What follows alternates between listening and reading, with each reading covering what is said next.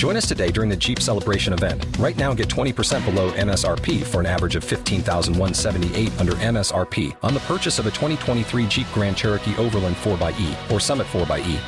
Not compatible with lease offers or with any other consumer incentive offers. $15,178 average based on 20% below average MSRP from all 2023 Grand Cherokee Overland 4xE and Summit 4xE models in dealer stock. Residency restrictions apply. Take retail delivery from dealer stock by 4/1. Jeep is a registered trademark. This episode of Mission Log is brought to you by Eaglemoss and the official Star Trek Discovery Starships collection. Reserve the USS Shinju today for only $9.95 by visiting eaglemoss.com/discovery starships. Mission Log, a Roddenberry Star Trek podcast. Episode 254, Lower Decks.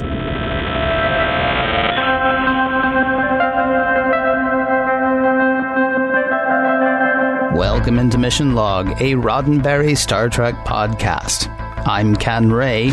And I'm John Champion. Each week on Mission Log, we watch an episode of Star Trek, taking it apart for messages, morals, and meanings, and seeing whether the whole thing holds up today. This week, Lower Decks, the one where the writers realized there are more than 7 people on this ship of over 1,000 people.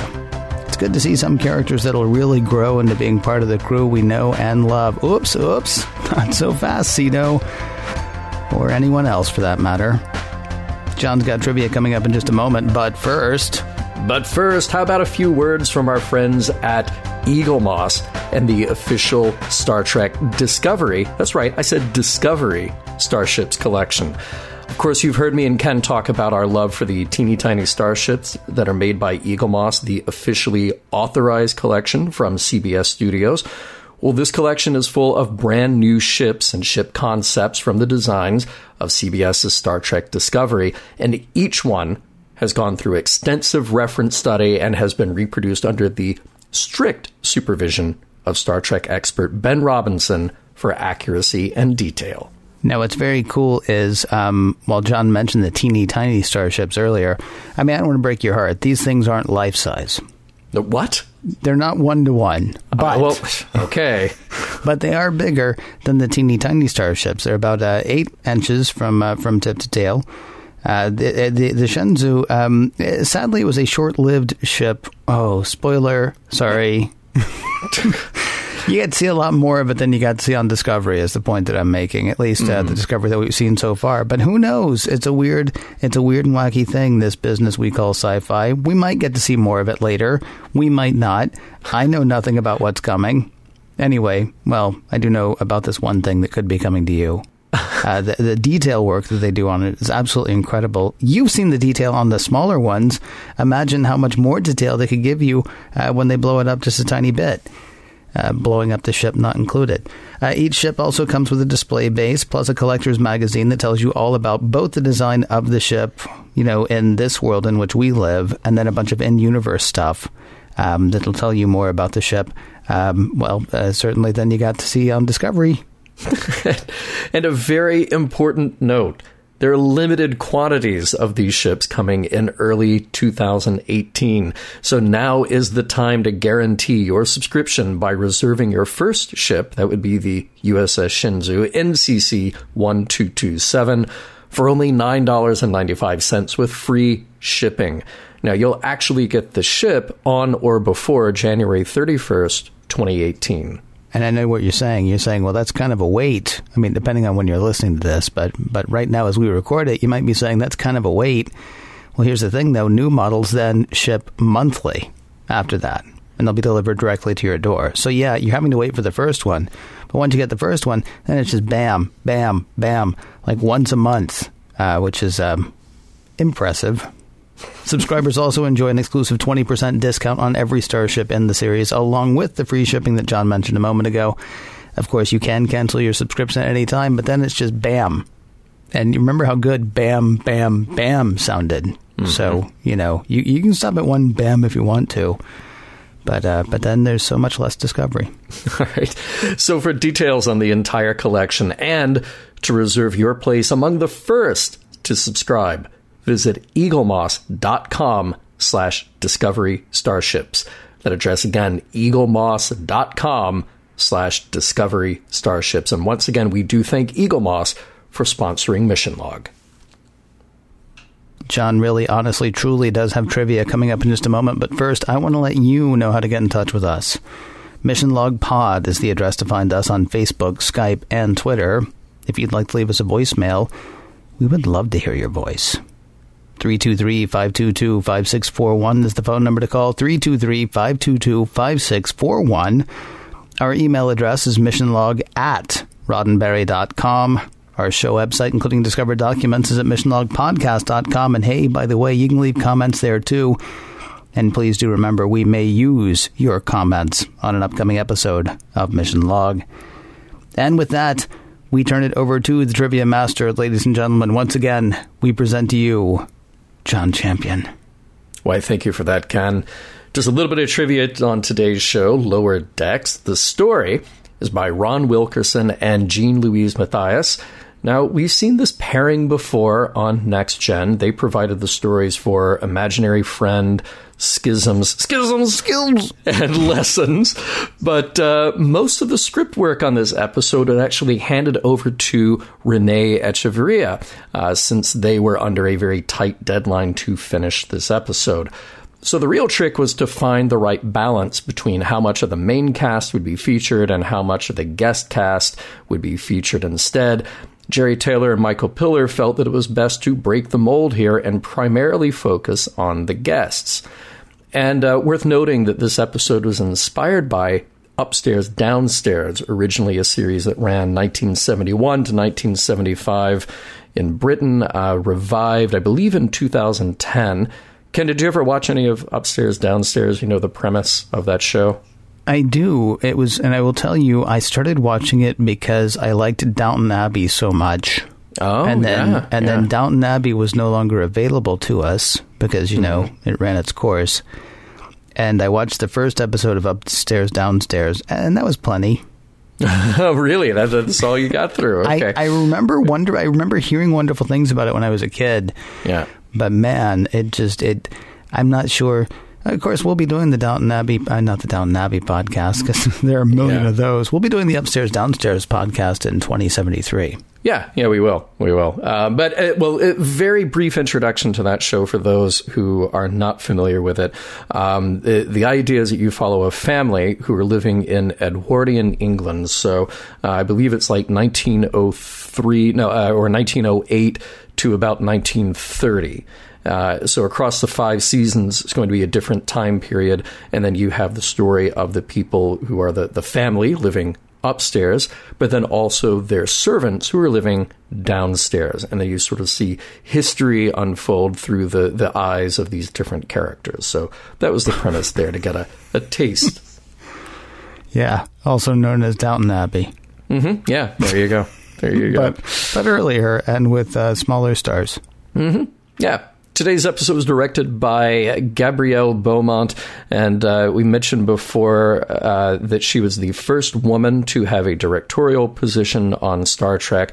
Most recently, we saw her work on Face of the Enemy, but we met her way back in Season 3 with Booby Trap.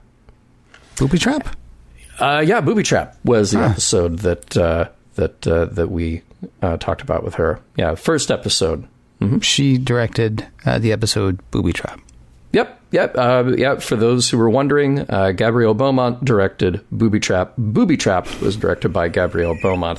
Oh, and for those of you playing at home with the Mission Log inside jokes, also worth mentioning that she directed Disaster. I don't remember the joke for that. You don't? No. And every time I say disaster, you say, Disaster! Do I really? Yeah. I thought I only did that with the Ultimate Computer. Oh, no. Disaster is... yeah. Wow. Yeah. We've been doing this show a while, man. We have. All right, it's true. You may have been wondering about Barclay. Yes, Barclay, Reg Barclay, was considered for this episode. But it was felt that he was already too known as a recurring guest star on the show. Also worth mentioning that this episode premiered in February of 1994. Only a few months earlier, in November, Paramount had announced plans for Star Trek Voyager, debuting in January 1995. So a lot of viewers assumed that some of the new characters we were meeting here would either go on to be part of the Voyager crew or at least turn up at some point on Deep Space Nine. Hey, welcome back to the Shuttle Curie again, last seen in Parallels. And speaking of returning props, well, we're also seeing the return of some of those Season 1 uniforms. Yes, those one-piece outfits that the cast hated. You would see those in the background very often on non-featured characters, but here they're just all over the place. You may be asking yourself, who is Niels Diaz? Well, there's a real one who happens to be Rene Echeverria's godfather. He was a nuclear engineering professor in Florida, so his name was immortalized as an engineering genius in this episode of Star Trek. Hey, here's a little thing that I never really noticed stuff like this, but did you happen to see, Ken, or maybe some of our listeners did, the wooden wedge stuck under the chair at the op station where JAXA is sitting in Act 1? So usually stuff like this is hidden really well. Like you have to look way off in a corner to see like the shadow from a boom mic. And sometimes in the HD versions, it's taken out entirely, or, it's off screen pretty quickly. Like if the camera moves out of the way. Well, this is just dead center and it sits on screen for a really long time during some dialogue. So I kind of couldn't take my eyes off of that. I did not notice that. No, that's kind of crazy. Yeah, it's just right there. And let's see, we have a new game featured in 10 Forward. It's called Terrace, and the version that we see here is first published in 1991. Interesting backstory, though. The original game was created in the 50s, but it just wasn't working. The rules didn't make sense. So the designer sold the idea for $100 in 1988. Buzz Seiler redeveloped it, and that new version ended up winning awards and has gone in and out of publication in different versions ever since. Now let's talk about our guest stars. We welcome back Patty Yasutake as Nurse Ogawa. Jarrett Dahl is played by Don Riley. This is his only Star Trek appearance, and he has a pretty extensive career as a stage actor. Most of his TV work is from the late 80s into the early 2000s. Ben, the waiter, is played by Bruce Beatty. This is also a one-time Trek appearance for Bruce, but he's a pretty busy actor with multiple TV guest roles and also some feature films under his belt, like Falling Down, Dope, and Straight Outta Compton. Torek, the Vulcan, is played by Alexander Enberg. We got a quick glimpse of him in Time's Arrow as a reporter, but here he is with a featured role, and he will be back as a Vulcan, though a different Vulcan, many times on Voyager and as a voice in the Star Trek video games. So why all the Trek connection? Well, his mother is none other than Jeri Taylor. In addition to Star Trek, Alexander has shown up in movies like Pump Up the Volume and the TV movie that was one of Angelina Jolie's breakout roles, Gia. Sam Lavelle is played by Dan Gautier. He got his start in TV guest roles, which led to recurring spots on some prominent shows like Ellen, Beverly Hills 90210, and Melrose Place, and he has also spent a good deal of time working in soap operas. And finally, Shannon Phil returns as Ensign Sito JAXA. We first met her and her character in The First Duty. Hope you all remember that story because it plays a little bit of a role in this episode too. Shannon has only a short resume of on-screen acting roles, with the most recent credits from 1995. She's from Texas, but moved to California early and to attend school in California, and has most recently worked as a clinical social worker. Sadly, today, we say goodbye to a favorite next-gen character. I am, of course, referring to Ben. Prologue. Riker and Troi are just so over it with doing crew evaluations. So let's not spend any more time on them. Let's meet the people who are really worried about those evaluations. There's Nurse Ogawa, we know her. A Vulcan, Tarek, we don't know him. There's also Sam Lavelle and Cito Jaxa and their waiter Ben, who lets them know that they are both up for the same job. Act 1.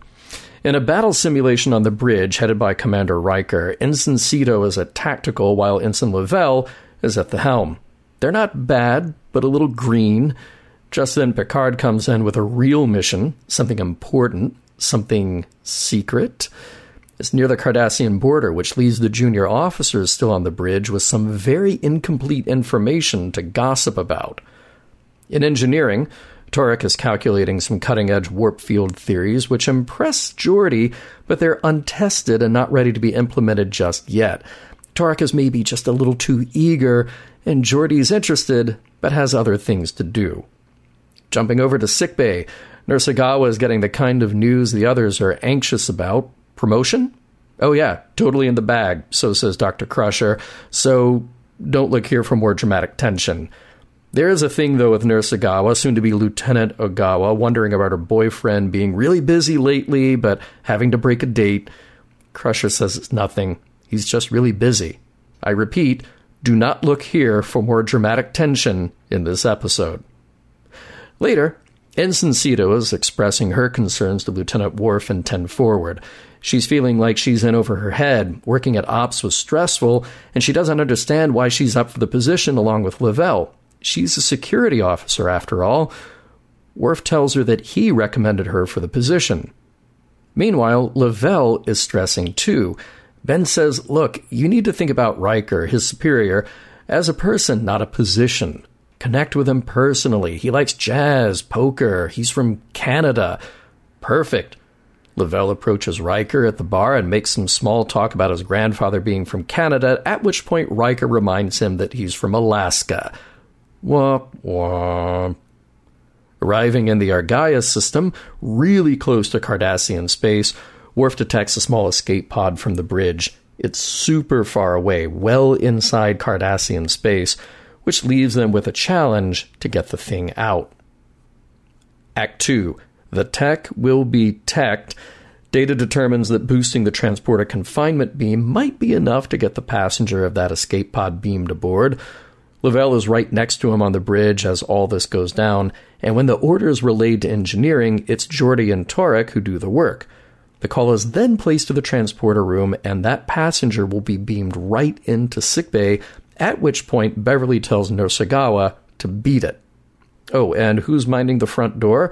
Well, it's Jaxa, of course, under orders to allow only senior staff in that room. So all 4 of the junior officers have a tiny piece of the puzzle about this mission. Picard visits sickbay for a moment to see how their mystery guest is doing, and on the way out, he sees Ensign Cito. Hey, come with me. And she just seems kind of excited that the captain himself wants to talk to her about something. He asks if she's a pilot, and yes, she is. Well, her excitement wears off pretty quickly because once in his ready room, Picard lays into the ensign with the real reason for this meeting. She was part of that kerfuffle a few years ago at the Academy when a cadet was killed during an illegal flight maneuver. Oh yeah, the one with Wesley, when they all tried to cover up what happened. Picard is not happy about how all that went down, not happy that she tried to cover up the truth, and as a matter of fact, he's not too thrilled with the idea that she's serving on the Enterprise for the past 7 months. Dismissed. Act 3. Geordi has Tarek carrying out some very unconventional tests on one of the shuttlecraft, specifically firing a phaser rifle at it. He says it's to test hull integrity, but Tarek comments that the blasts he's making are consistent with what it would look like if the shuttle had been fired upon by an attacker. Weird, right? In sickbay, Dr. Crusher tells Nurse Ogawa to prepare for surgery. Their patient is badly injured, and by the way, you're not to tell anyone about this. The patient, that mystery guest, is a Cardassian. Much later, the junior officers and the senior officers are in their own separate poker games. The junior officers are speculating about all the weird stuff going on lately, no one revealing what they actually know.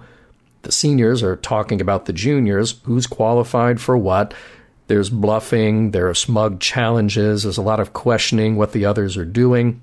And that's just the professional stuff, not to mention the poker hand.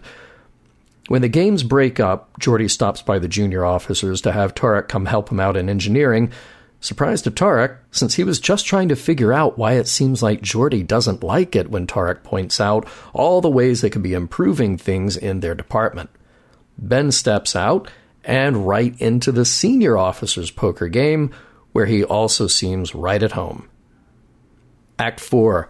Morning time, and Ensign Sito is in one of Worf's Klingon Tai Chi or Mokbara classes. When it's over, he pulls her aside and says he'd like to move her into an advanced class, but she'll need to pass the Giktao first. She'll be blindfolded and have to rely on anticipating Worf's attacks. She'll have to let go of her conscious self and act on instinct. But with the blindfold on, how can I see anything? How am I supposed to fight? Your eyes can deceive you. Don't trust them. And then Worf pretty much wins at everything. So unlike Luke Skywalker, Ensign Sito realizes that this is an unfair test and takes off the blindfold. That, Worf says, means she just won the challenge, by realizing she needed to stand up when she was being unfairly tested. Also, there is no Giktao. Metaphor much? That was the inspiration she needed to confront Picard one more time. She can't change what happened in the past, but she's done exemplary work now. If he doesn't want her on his ship, then she requests a transfer. Hold on. Picard asked for her to be assigned to the Enterprise. It's his way of helping her find redemption for a huge mistake. So now, it's not about the ops position, but Sito will report to the senior officers for an assignment to a dangerous mission. The Cardassian they have on board is a spy for the Federation. He's brought them intelligence, and now he needs to return to Cardassian space. The plan is to have a stolen shuttle, the one they were giving battle damage earlier, and a Bajoran prisoner, that would be her, to sneak past the border guards. Once on the other side, Sito would go into an escape pod and the Enterprise would pick her up. Picard's not ordering her, but Sito volunteers for the mission. She's not to discuss it with anyone. A stop by Dr. Crusher, and Sito herself is given some battle damage. It's just cosmetic, though, enough to make it look like she's been mistreated by the Cardassian captor. Farewell to Worf, and off they go in the shuttle. Act 5. With some time in the shuttle, Sito asks Joret Dahl why he's doing this. He's seen the Cardassian military devolve, he says, from an institution of protection and security to one of conquest. He's tired of fighting and thinks what his people need is peace. Before long, the patrol intercepts the shuttle. Sito knows her part, and she allows herself to be handcuffed to look like she's Joret's prisoner. Back on board the Enterprise, Tarek, Ogawa, and Lavelle are in 10 forward trying to put the pieces together. They assume Sito was on the shuttle that left, and the shuttle was heading toward Cardassian space. They're friends, and they each know some little details, but they're also officers who are sworn to secrecy. Mood on the bridge is tense. The escape pod is more than 30 hours past due for their rendezvous, and there's no sign of it or sign of life. A probe is launched in an effort to cover more area, and soon after, debris is spotted which is consistent with that of a Federation escape pod. Sometime later, a Cardassian report is intercepted stating that a pod containing an escaped Bajoran prisoner was destroyed. This leaves Captain Picard with the rather solemn duty of reporting Sito's death to the crew, killed in the line of duty. Later in 10 forward, Tarek, Ogawa, and Lavelle are together again, but with one empty seat at the table. Lavelle got his promotion, but he's wondering if he only did because Sito is gone. His friends remind him that they are proud of him, and that the best thing he can do to honor her is to do a great job in his new position. Worf is contemplative and alone, until Ben pops up and gently nudges him to join the others at their table. He was, after all, Sito's friend too. The end. Well done, sir. Thank you. No problem at all. Vulcan on Bajoran history in one word. Meow. What the heck? I mean, he's like, what did Sito say? She's like, oh yeah, we have people who, like, you know, something big is going to happen. We have people who like chant for us for 24 hours. It's just a constant chant. And the Vulcan's like, yeah, and look how that's worked out for your planet. Well, this Vulcan, Tarek, he's got a lot of little meow in him anyway. I mean, he's like, why don't you go get your own room, Lavelle? Mm-hmm. he's ready. Yeah, I see where the Vulcans get their, get one of their reputations anyway. If he's emblematic. Of course, he is green. Hey, it's a Vulcan joke. Sorry. Mm-hmm. Yeah. They're not really green. They just have green tinge and green blood. Yeah. Mm-hmm. Yeah. Well done. Yeah. Hey, can we talk about something really important that is just a quick line that is glossed over really fast? Ensign Sito is there with Worf and 10-4 talking about how hard it was being at Ops, and one of those jobs she had to use the onboard sensors to find a lost puppy. There's a lost puppy on board the Enterprise, Ken. I understand. Kind of makes you think they're real, doesn't it? It does. Yeah. It's also a little weird to me that she was able to use the sensors to find a lost puppy, but how Worf or anybody else evades capture is just take off the comm badge. Yeah, right. Yeah, right. Yeah, she can find a puppy. Couldn't find a Klingon. Mm-hmm. They couldn't find a Klingon with the sensors if they needed to or wanted to. Or was it Geordi, I guess, who would actually take... Well, okay, in fairness, if there was only one puppy that had been manufactured by the ship at the time, then it should be easy to find. When Geordi took off his comm badge, then they have to set the sensors for find a human. No, look, and as far as I know, there's puppies everywhere, whether they're real or replicated. The ship is crawling with these puppies, okay? That'd be so great. To find a lost one, I think, is a big deal. It'd be fantastic, wouldn't it? Just like one episode, they're just puppies running through, and nobody acknowledges them. Nobody even mentions them. Mm-hmm. Just like a puppy. It's like a wooden wedge laying on screen, except right in puppy form. Yes, yeah, I like it. Picard really lays into Ensign Sito, and he says, you should have been expelled for what you did. He doesn't even want her on the Enterprise. Oh, but Wesley's cool. We're cool with Wesley. Like, I practically had to beat it out of him to tell the truth, but we're fine with Wesley. But you, ma'am. We know Wesley. Mm-hmm. If there's one thing we've learned about the crew of the Enterprise has the crew of the Enterprise's back. Right? Always, no matter what. You stole the ship, but you are Data, so it's fine. Well, you did get a guy killed, but you are Wesley, so it's okay. Oh, and you lied about it too, but you're Wesley. But you're still Wesley. You're our Wesley. Exactly. Yeah. Man, and poor Ben, because, look, 24th century civilian clothing, still a challenge. I do actually, I really like that we have a little detail about a civilian on board, though. We should have had more of that all along, I feel. Yeah. Because, as you mentioned in the intro today, you've got 1,000 people, more than 1,000 people on board. We really see 7, maybe if you include Lieutenant Junior J, like 8 each week.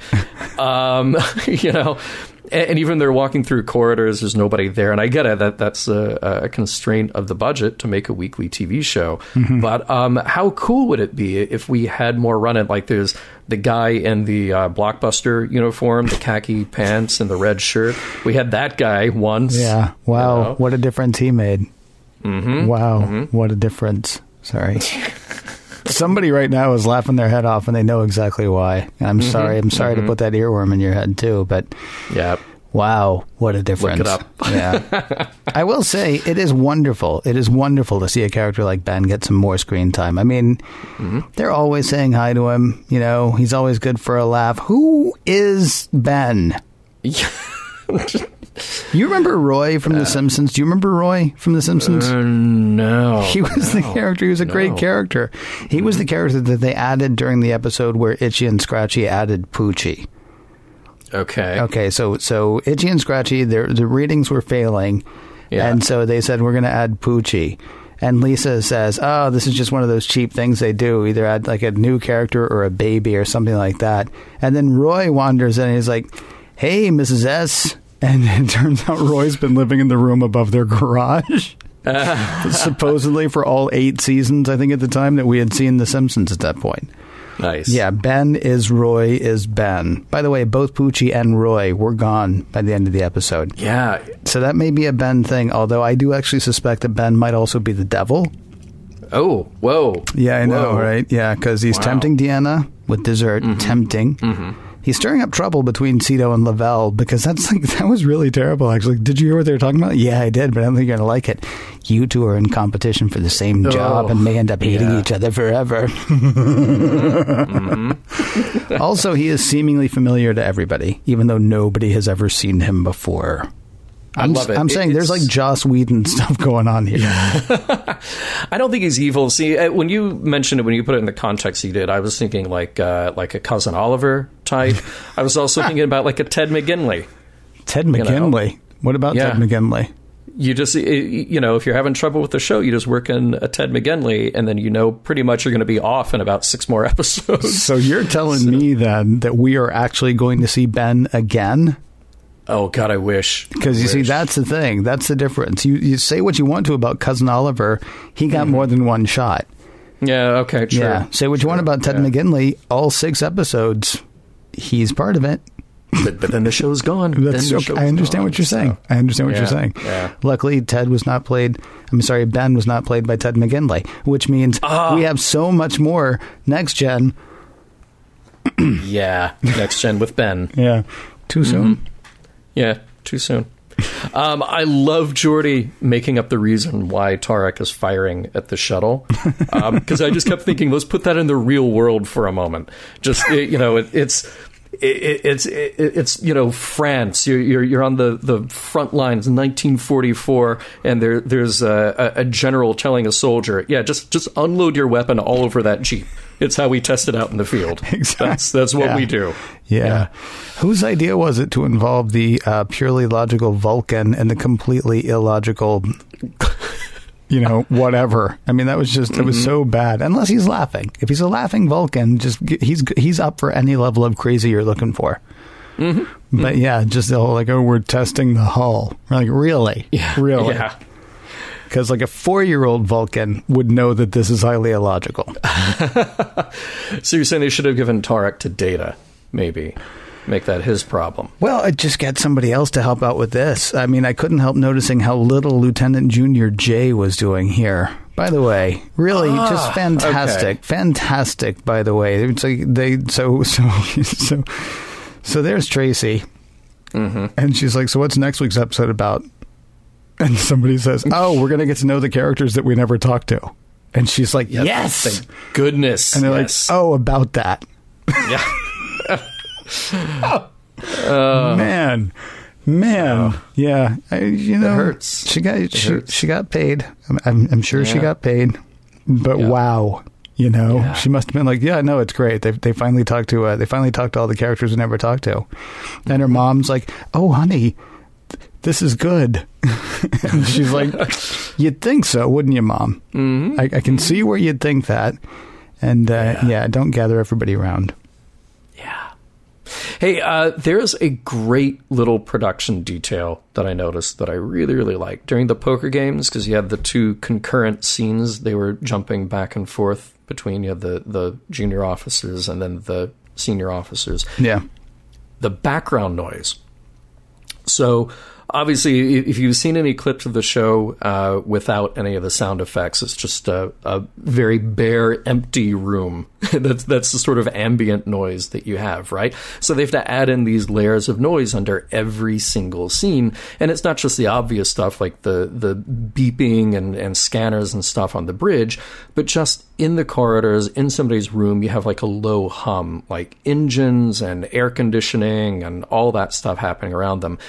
And it's a different background noise between the 2 poker games. Kind of give you a little audible clue as to which game you're in when they just start with like a close-up of the chips or a close-up of the cards or something like that. And I did note is a little louder and a little higher pitched for the junior officers. I'm thinking that they have the rooms that are noisier than the senior officers. They're below decks, aren't they?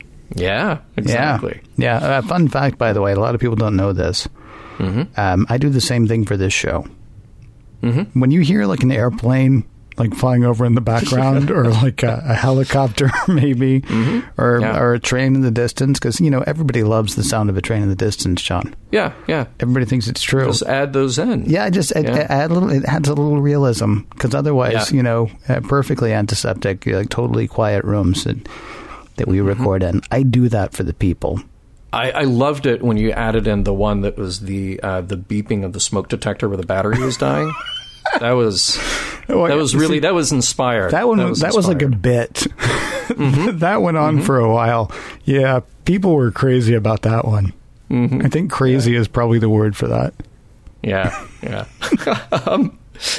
Hey, here's an interesting note. Picard violated a treaty by launching a probe into Cardassian space. But he's Picard. Yeah, okay. We know him. We know Picard. So that's okay. Right. Yeah. I was just thinking about the Picard who was, really tearing into Nikolai not too long ago about how dare you violate something as prime as, say, the Prime Directive by saving these people. And now this week, we have one crew member who's missing, and she's really important to us. Yeah. How about I violate a treaty to get her back? Okay, in fairness, Nikolai violated the Prime Directive. Picard is violating a subsequent directive. Just a treaty. It's just a treaty with people who could destroy us. Right, it's just a thin membrane separating us from all-out war. But, it's just going to poke a little hole in the membrane. Just a probe-sized hole. Yeah. Hopefully it'll be fine. Have we ever seen the captain announce a death over the PA system before? I mean, in Next Gen. Only on April Fool's Day. Okay. Oh, God. Sorry. No, please, no. No. And interesting, he's basing it on reports. I feel like if it had been another crew member, would there have been way more attempts at confirming that before calling the death? And I know that's not what this episode is about. Had it been another episode and had, say, Data been missing for 30 hours or 48 hours or 72 hours, then we're just going to keep going until the end of the episode until we get him back. Yeah. Well, you're talking about though the reality's recurring characters, right? I mean, let us not forget that Captain Geordi's mom. Yeah. And her whole crew were just like, gone. And Starfleet was like, it's a whole ship. It's so... Yeah. But it's a whole week. Yeah, all right. Well, we'll look for 6 days. But then we're good. Right. By the way, there was some debate during production on this episode about whether or not Jaxa was really dead and how definitive they would make that. So you kind of have two instances. You have the discovery of the debris. Then you have the voiceover of Picard saying, we intercepted Cardassian reports that said that a Bajoran prisoner was killed.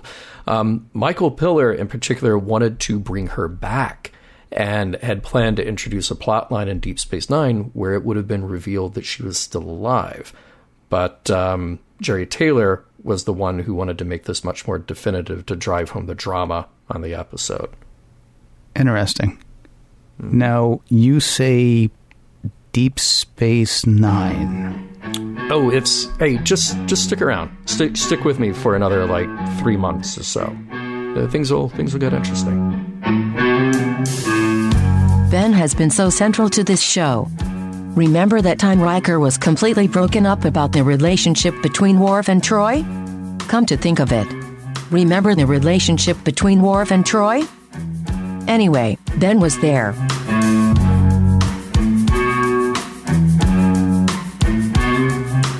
I hope I'm not giving too much away here. I don't know that there's a whole lot to talk about with this episode. Yeah, I agree. There are things happening. Yes. But it's all pretty much on the surface. Yeah. Even though they're sneaking around with the plot, pretty much the character stuff is all right there on the surface. Yeah. So, when we go into, to try to do, the sort of the deeper dive thing, there was a thing that happened very early in the episode that I was not a fan of. I didn't like the I didn't like the fact that Sito basically had to make Lavelle feel better about the fact that she's being considered for a position ahead of him, right? Because she's sitting at ops, And she's like, hey, things went really great. And he's like, I don't guess so, because if things had gone good, I'd be sitting where you are. And it's like, oh, because you automatically deserve it. Yeah, you're right, Lavelle. Way to go. The thing is, though, if this is going to be a male-female dynamic, it's really a no-win scenario. So I wish there was a good name for like a no-win scenario. Yeah. But it really is kind of like a no-win for the writers. I mean, a woman having to make a man feel better is, sexist. Like, that's her job, to make the man feel better. But then if the man ends up having to make the woman feel better, it's condescending. Oh, I'm sorry. That means talking down to people, John. That's my favorite joke. I love that joke. I know. Every time. Yeah. That's one of my favorites. What's my other one? What's my other favorite joke? It'll come to me. I'll tell you later. Anyway. My other one I can't say on air, but... Yeah, well, I look forward to hearing that later then. So I guess what I'm saying is maybe they should have had like a well-trusted actor or character. Maybe have Ben do this or something. But even then, it's just, I mean, there's not, I don't want to say there's no there, here, or here, there. That's a tiny little thing that like sort of bothered me. And then I'm like, and otherwise I'm ready to jump to the like conclusion, which is not to say we should stop. I'm just saying it's like, no. There's not, this is not a Nikolai situation. This is not, one of those things where like, should Data tell his robot mom she's a robot? Right. It's sort of like, okay, so that's happening. Okay, no, that's happening. And we're done. Okay. Yeah. Well, look, I mean, maybe, honestly, there's just a rewrite and us having, perfect 2020 hindsight on this. Not. Maybe there's just a little rewrite to do where you can still set it up the same way. Cito gets to take ops, and Lavelle feels a little weird about that. And then what does she have to say? She just has to say, hey, look, we're both qualified. I'm sitting here now. Right. You'll probably sit here next shift. Right. Chill. I mean, even you're saying it like that, I'm still like, this really almost probably wasn't even worth bringing up. It was like, while I was watching it, I was like, oh, that's kind of icky. And then it was over. Yeah. And I was like, all right. Hey, I remember my other favorite joke, by the way. Okay. Yeah. So, knock, knock. Who's there? To who? To whom? Yeah. Boom. Yeah, I like that one. Yeah. It's especially good when you can actually deliver the joke. Yeah. That's nice. Yeah. It's nicely done. Okay, look, since you started out with something that you did not like, that you just found eye-roll worthy. It's not even that big a deal, though. That's the thing. I'm going to give you something that to me is a bigger deal. Okay. And that's the whole subplot with Nursegawa. No. So, yeah, we start out with the fact that they're all concerned about their promotions, which is fine, which is great. I think we can all relate to that. And then you kind of undermine that by having her go to Dr. Crusher, who just must be the coolest out of all the senior staff, because she's like, oh, yeah, you don't have to wait. We're done. You're going to be a lieutenant. Okay, cool. See you. But then it turns into this thing about her boyfriend. And then by the end of the episode, which is only occurring over the course of like a day or two, they're engaged. And it played so false to me and so uninteresting. And it also, I'm sitting here looking at this character. Nursegawa has been around for a while in the series, even though she's not a super prominent role.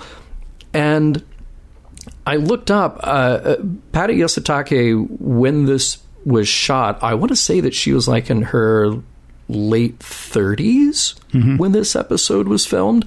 And I kept thinking, this is a conversation for like a 14-year-old. Oh, well, my boyfriend was busy, so I feel bad about that, and I need to talk to a mother figure about it. And I'm like, she didn't need to talk to her. No, she didn't even need to talk to her. I was going to talk about this later in the episode, but I mean, as far as the recap thing, but I want to say this is like the second or third time that Beverly has sort of inserted herself into Ogawa's personal life. Sure, yeah. Because like whoever is writing these scenes seems to be thinking, what do women talk about? Oh, I know, men. Mm-hmm. I mean, that really seems to be, it's like, these are two medical professionals. These are two grown women. And the only thing they can talk about is, so, you seeing anybody? And it's like, yeah. It just, I hated that scene, and then I hated that it had a conclusion. Right. It's like, well, we better wrap this up with a bow. Okay, they're engaged now. Like, well, it's fine. Well, I mean, that's fine. I mean, if that's all you're going to give her as far as your subplot, I mean, she could actually. It's sort of. I would have been better if they hadn't had anything for that first scene. And then, later in the episode, Beverly could be like, so how you doing? And a gal could be like, well, I'm wrecked because, one of my best friends is maybe dead now. And also, we sent her away with a Cardassian. Yeah. No. Yeah. Let's not do that. Let's give her a fake boyfriend. Instead. It was really... look, this is the tough thing about where we are in Next Gen, because we've had so much. We're approaching the end of the entire series. And not only that, but are we I think we're at the halfway point for the season. I think we're probably further than that. Yeah, maybe. Yeah. And you just feel like this is not the time to be inventing business for the characters. And when I say business, just sort of random little character things that help you round out a character. We're past that. We don't need that here. And it just, all of it irritated me to no end with that character in particular. I'm really not kidding, though. This seems to be the default position for Ogawa, between Beverly and Ogawa, and I don't know why that is. Because I know, but here's the thing. That was okay. That was okay a while ago. No, it wasn't okay. Well, not even okay. No. I take that back. It wasn't okay in the sense that this is an okay scene. But I had an easier time with that being a thing that they buried into a character interaction a year or two ago than in this. This is the time for these characters in this episode to have center stage. And if all the best that we can do for this character who has been around is just a rehash of the same kind of conversation that she had with Beverly a year or two ago, that's lazy and horrible. I'm sorry. I'm with you on that. Yeah. Here's another kind of weird thing. Everybody's sneaking around and playing games with each other. It doesn't feel so much like the hunt to promote the best officers.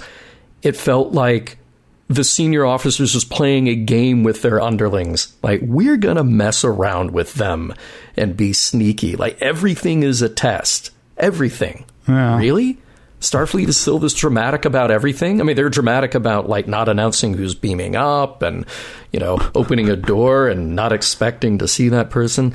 Right. But I guess on the good end of it, this episode is a pretty good example of why conspiracy theories fall apart upon examination. Like, as soon as more than two people know about something, the whole thing starts to unravel. And here you've got four people all with a little piece of the story. I'm telling you, they're going to talk to each other at some point. They have a death of their friend to contend with. Yeah. Well, I think they can talk about it now. Mm-hmm. Well, it was still a secret mission, though. That's true. But they know what they know, and they'll probably. I would imagine they're going to go ahead and talk about it anyway. I mean, that would be my guess. I could be wrong about that, though.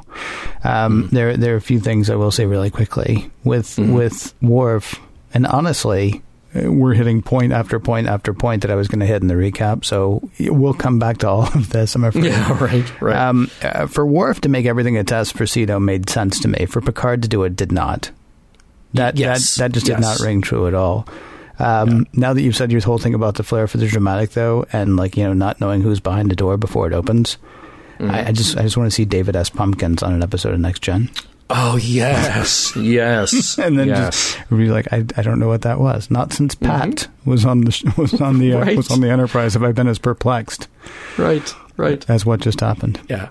Well, okay, so you mentioned Worf, and you mentioned Sito, and that raised a question to me the more I rewatched this episode. What exactly is Worf's interest in Ensign Sito?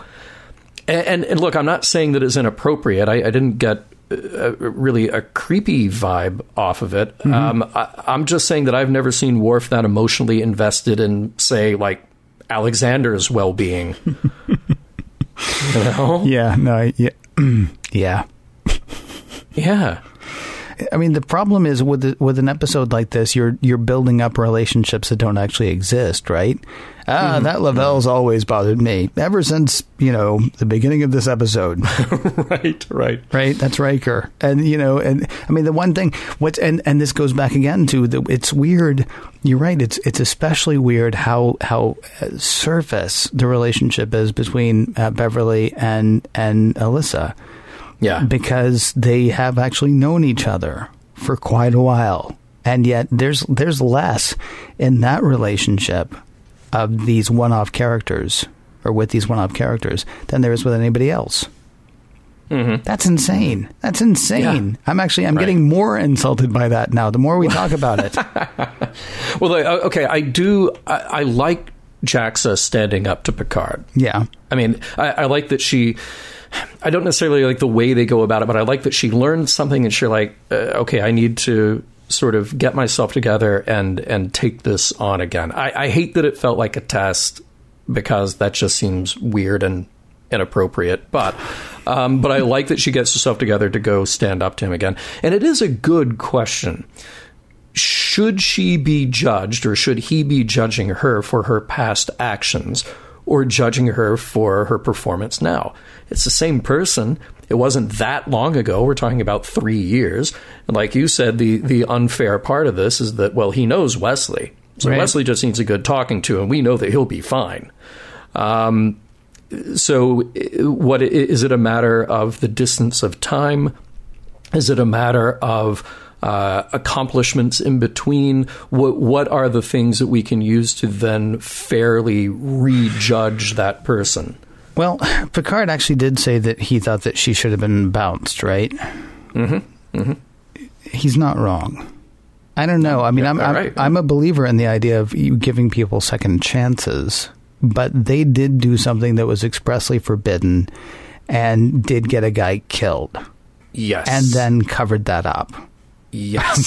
Somewhere along the way. Pretty much as bad as it can get. Almost, yeah. That's not to say she wouldn't have anything to offer ever again, but I would think at that point that she would be bounced out of the academy. So it's quite possible that he was speaking honestly. Well, no, except he said later that the reason that she's on the ship is because he brought her on the ship because he wanted to make sure that she had a fair shot. Yeah. I'll go back to what I said a minute ago. Well, I mean, they all should have been bounced. Wes should have been bounced. Paris, who wasn't really Paris, but Paris should have been bounced. Right. Cito shouldn't have been bounced. I mean, I'm going to go on a limb and say if you do something in school that gets one of your classmates killed, yeah, and then you lie about that, yeah, as you're going into the military wing of the Federation or any place, I'm thinking, yeah, if you do something at school that gets one of your classmates killed, probably expulsion would be the way to go. Yeah, probably not going to get a cherry position on the flagship. Probably not. Of the Federation. Except that Picard did take an interest. I mean, it's weird to me. Okay, so that's two then. So there's Wesley and there's Cito. I mean, again, Paris was the one. Locarno? Was it Locarno? Yeah. Ooh, wow. Good. You're really good. Thank you very much. I appreciate that. Yeah. So Locarno was bad all the way through. Yeah. And so he loses his position because he was bad, and it showed no sign of redemption. I don't know. I mean, they seem to sort of decide at that point that everybody was going to get a second chance. Yeah. You, in these times in particular, you raise a very interesting question here, though. There's the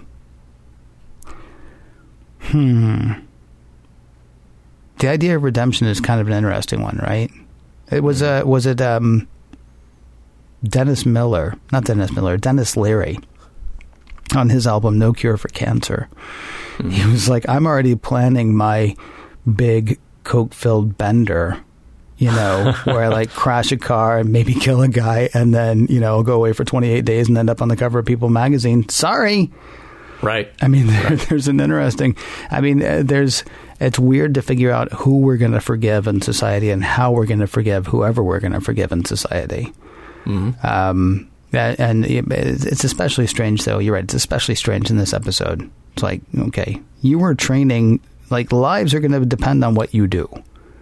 The peace of the galaxy may actually depend on what you do. So listen, don't get one of your coworkers killed again, okay? Right? And if you do, really don't cover it up because someday this might be important. Yeah. Now, there is a smart thing that comes out of that. Worf says it takes courage to say the test is unfair. Mm-hmm. And I thought, isn't that what Kirk figured out about the Kobayashi Maru? Well, but you know that about the Kobayashi Maru going in, don't you? You know it's a no-win scenario. Well, see, I wondered how much of the Kobayashi Maru people are supposed to know before they actually go into it. You think everybody's keeping that secret? Well, as we see in Star Trek, secrets are kept to varying degrees of success. Yeah, so that'd be awesome, though. Yeah. If you get all the way to you're serving on a starship now, and they're like, "Oh, time for your test." I'm like, "Oh, what is the test?" "Oh, nothing. It's right. It's fine. We all aced it." I do like some of the stuff between Riker and Lavelle. We know that Riker, we know him as a pretty well-rounded person, mm-hmm. but Lavelle only sees the uniform and is intimidated by him, which it's a nice little way to illustrate that. Because we've seen Riker just kind of chilling at home with the deep V cut and watching women playing the lute. Right. So we know him in many ways, but it was nice to see somebody who doesn't know him that way and kind of be all thumbs in the process of trying to get to know him as a person. So there was something charming and realistic about that.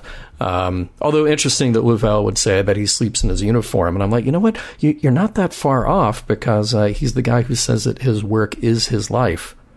So maybe something to be said for that.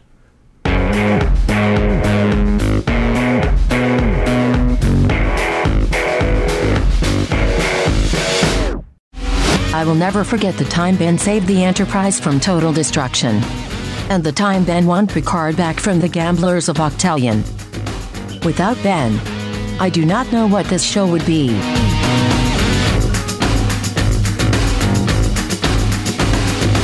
So a little bit earlier, John, I let people in on some of the behind the scenes that goes on in producing Mission Log.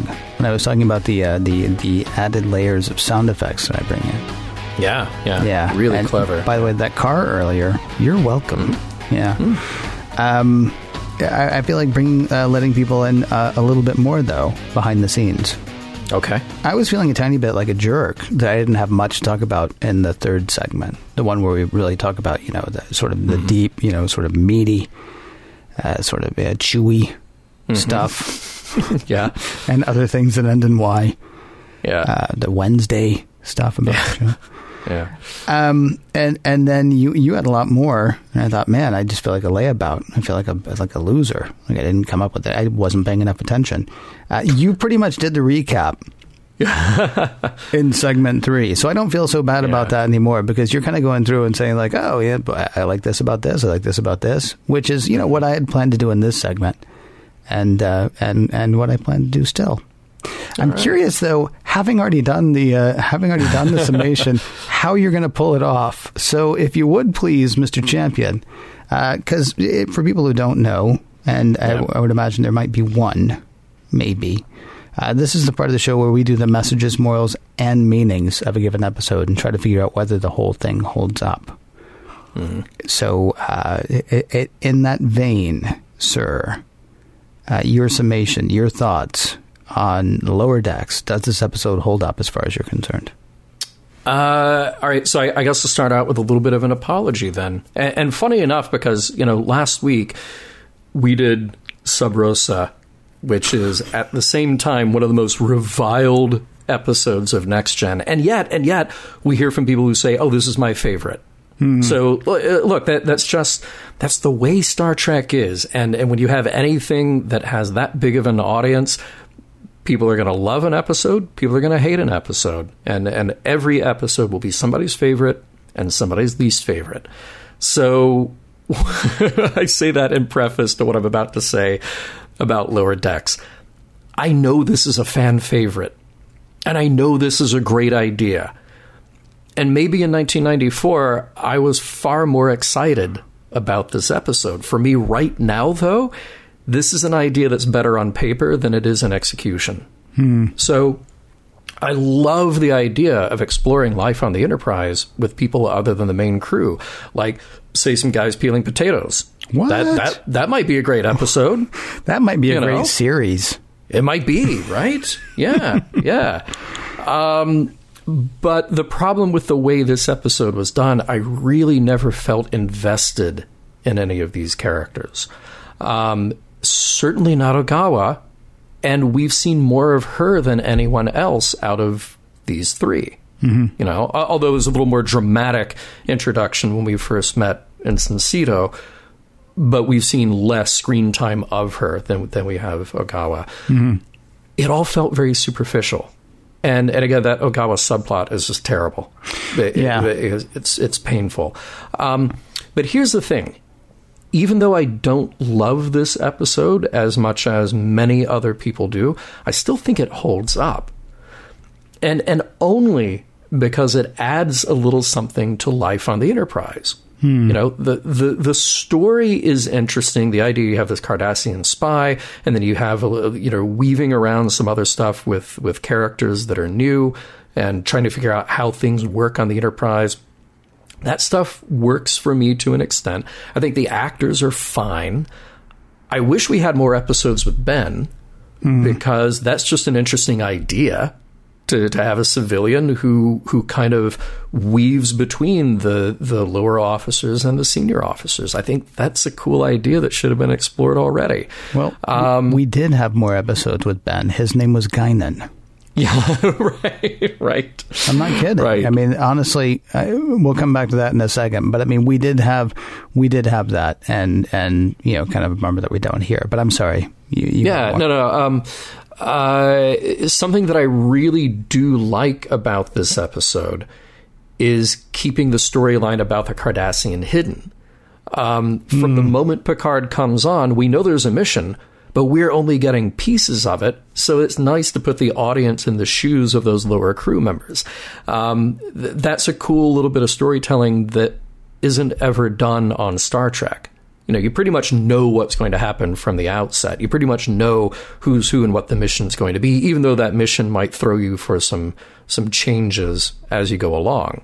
But it's rare that you would just see the captain say, senior staff meeting now, we're going to this place, but then have no idea what any of that is about. Right. So there are many elements about this that I like. And like I said, the idea on paper is fine. I just wish this had been something else. So I think this is probably a first for me. I think this is not a really good episode. And I think there's a lot of junk that should have been cut out from this episode.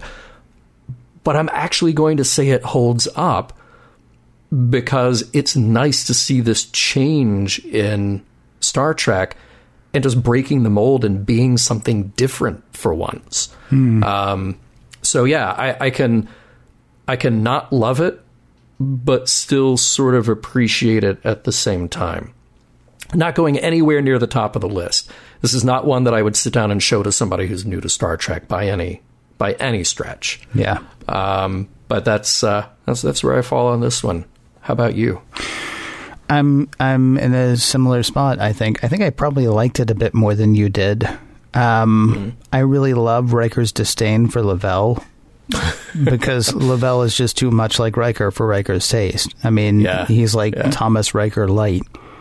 And there's a great moment, though, and it's cute. They didn't make a big deal of it. It's easy to miss, but in the last scene, when he's going to sit with his friends after they've lost Sito, he pulls the Riker maneuver. Oh, yes. Which is great. Yes. And it's not a big deal, and he's not as showy about it as Riker is. Right. But I mean, to sort of illustrate their similarities, and for that to be the reason that that Riker can't stand Lavelle, I love that. I get that. I think I said earlier, Picard's test of Sito rings hollow. Worf's test of Sito is spot on. I mean, that is absolutely the kind of thing that he would do. And she took that test like a warrior. It was the result of a warrior, or however you would say that. We probably haven't hit this enough. I don't think of Ogawa as lower decks. I'm actually kind of bothered that I mean, it's almost insulting now to this character, to women, and to nurses, that she is like, however many seasons later, she's like, she's still starter. I don't think I ever knew what her rank was, nor did I ever care until we get to this episode. I don't understand why every conversation between Ogawa and Crusher throughout TNG fails the Bechdel test. All they talk about is men. I mean, if they're not talking about like somebody's burns or somebody's lacerations, if they're not talking about their work, which is, med tech to med tech, then they're like, so you seeing anybody? I mean, it's just, it's kind of awful. Yeah, I mean, it's great. They're not just talking about work, but then all they're talking about is boys. So I don't understand. Oh, and then also there was a weird thing in that scene where like Beverly asks Ogawa about the man she's dating and then keeps working. Right. And it's not until she hears there might be trouble that she's like, oh, well, sit down. And then they start talking. But it's like, why did you bring this up? If you're not even going to... I'm sorry, I can tell you're busy, so I'm not going to ask the question that you stopped me from doing my work to do. And the last thing I would say is Ben really should have been Guinan. I mean, the only other character we have like Guinan, I don't know why we don't have Whoopi Goldberg anymore. I don't know why we didn't have her in this episode. The only other character like Guinan that we've seen more than once is Mott, the barber. And that wouldn't have worked, right? Mm-hmm. But I mean, Guinan, I would believe Guinan, because we know that she talks to Will. We know that she talks to Deanna. We know that she talks to all these characters, and but they're not in 10 Forward all the time, and so we have to know that she talks to other people as well. For all of a sudden to be this character who's on a first name basis with Riker, who we've never seen before, and we're never going to see again. That was sort of I wish they had gotten Whoopi Goldberg back for this, which may sound crazy or whatever, but I mean that would have absolutely sold this episode for me, as opposed to having the Roy / Poochie character show up, who's he's been our friend the whole time and he's gone now. Can we talk about him? All that said, I really do like this episode, probably because of the upstairs downstairs feel. Because of its showing the two enterprises. The weakest part to me is I wish the bridge between them had actually been a bridge that we knew instead of this Ben character, whoever he is. None of that really gets in the messages, though. Were there messages as far as you're concerned, sir? I mean, it's not a heavy message episode, but there are some things in the action that are interesting. Incensito has to face her challengers, and sort of redirect her tactics when she does that. So I think that's kind of a valuable lesson there. Also, workplace gossip will ruin things, or though it might actually help in some case. Maybe these three remaining. After the death of Sito, maybe they actually need to talk things out. Maybe keeping all those secrets isn't actually going to help them. But there is something that I do like here, that's that the senior and junior officers start to see each other as people, not just ranks. And that is something of value from this episode. Like it's played in a funny way between Lavelle and Riker. It's played in a little more poignant way between Worf, Picard, and Sito. It's played in a totally disposable way with Beverly and Ogawa, because we've already seen that before. And it is played in the Geordi and Tarek? Tarek. Yeah. It's played a little better in the Geordi and Tarek role, because they actually have some resolution toward the end, instead of just being this annoying guy, which, Tarek may still annoy Geordi, but kind of toward the end, Geordi is like, hey, we're going to work together. Right. So there's something nice to see in that, and then see Worf sort of, it's not his pride that he has to get over, but his hurt and maybe his discomfort a little bit, to actually go sit down with the rest of the junior officers and maybe hash out his feelings a little bit. So that's gonna happen. I do like seeing all that happen. Yeah, Yeah. Well, Alexander's not around, so he can be as full of the feels as he wants to be. I guess so. Yeah. How about you? Anything else? About the only other thing that I picked up, and it's for like 1 minute in Act 5, but there's a great Star Trek message, in all of this. Like, our enemy may be just as war weary as we are. I mean, it's not a thing. It's just like, that's actually an amazing scene to see where that has not been part of it, right? Like the Cardassian's been a secret the whole time. I guess in Act 4, the Bajoran sees the Cardassian, and we've had a little bit of a taste of what that actually, how momentous that is on TNG. I can't remember deep sea. There's another thing I hear that may actually explore this a tiny bit more. But I mean, still, even if you got no pre anything, they actually wrote it well enough that you can see these people don't like each other. You can see these people don't trust each other. They lay out for him. So listen, if this goes bad, you're going to be my prisoner. Right? Yeah. That's how we're going to sell this. So even if you don't have any of that, sort of history in your own database, your own mental database, I mean, they at least tell you enough right there. And then for these two people who we've been, told in Act 4 really should be lifelong enemies, to say this whole thing has been stupid and has to stop. Mm-hmm. I mean, that's kind of a neat message to see. Not an uncommon message for Star Trek, but a fantastic message to see, nonetheless. Hardly the point of the episode, but it's neat to find those little nuggets scattered about. Mission Log is produced by Roddenberry Entertainment. Executive producer Rod Roddenberry. Roddenberry is up to all kinds of things, including podcasts, multiple podcasts. You can check out more about our show, also Women at Warp and Priority One. Oh, and Mission Log Live at podcast.roddenberry.com. If you'd like to help support us directly, you can do that at patreon.com/missionlog. And for more exciting Star Trek podcasts, check out Trek FM, that's trek.fm. And for the latest in Star Trek news and discussion, be sure to visit trekmovie.com. Next week, Thine Own Self. Some of the music for Mission Log provided by Warp 11, online at warp11.com, and from the album Messages by Key Theory, free to download at kitheory.com. Listen, I just realized. Ben is a character from Star Trek in another timeline. I think this timeline was the one with Guinan. Or maybe the one with Barbot 9000. Anyway, forget about Ben. He was just a figment of your imagination, or something. End transmission.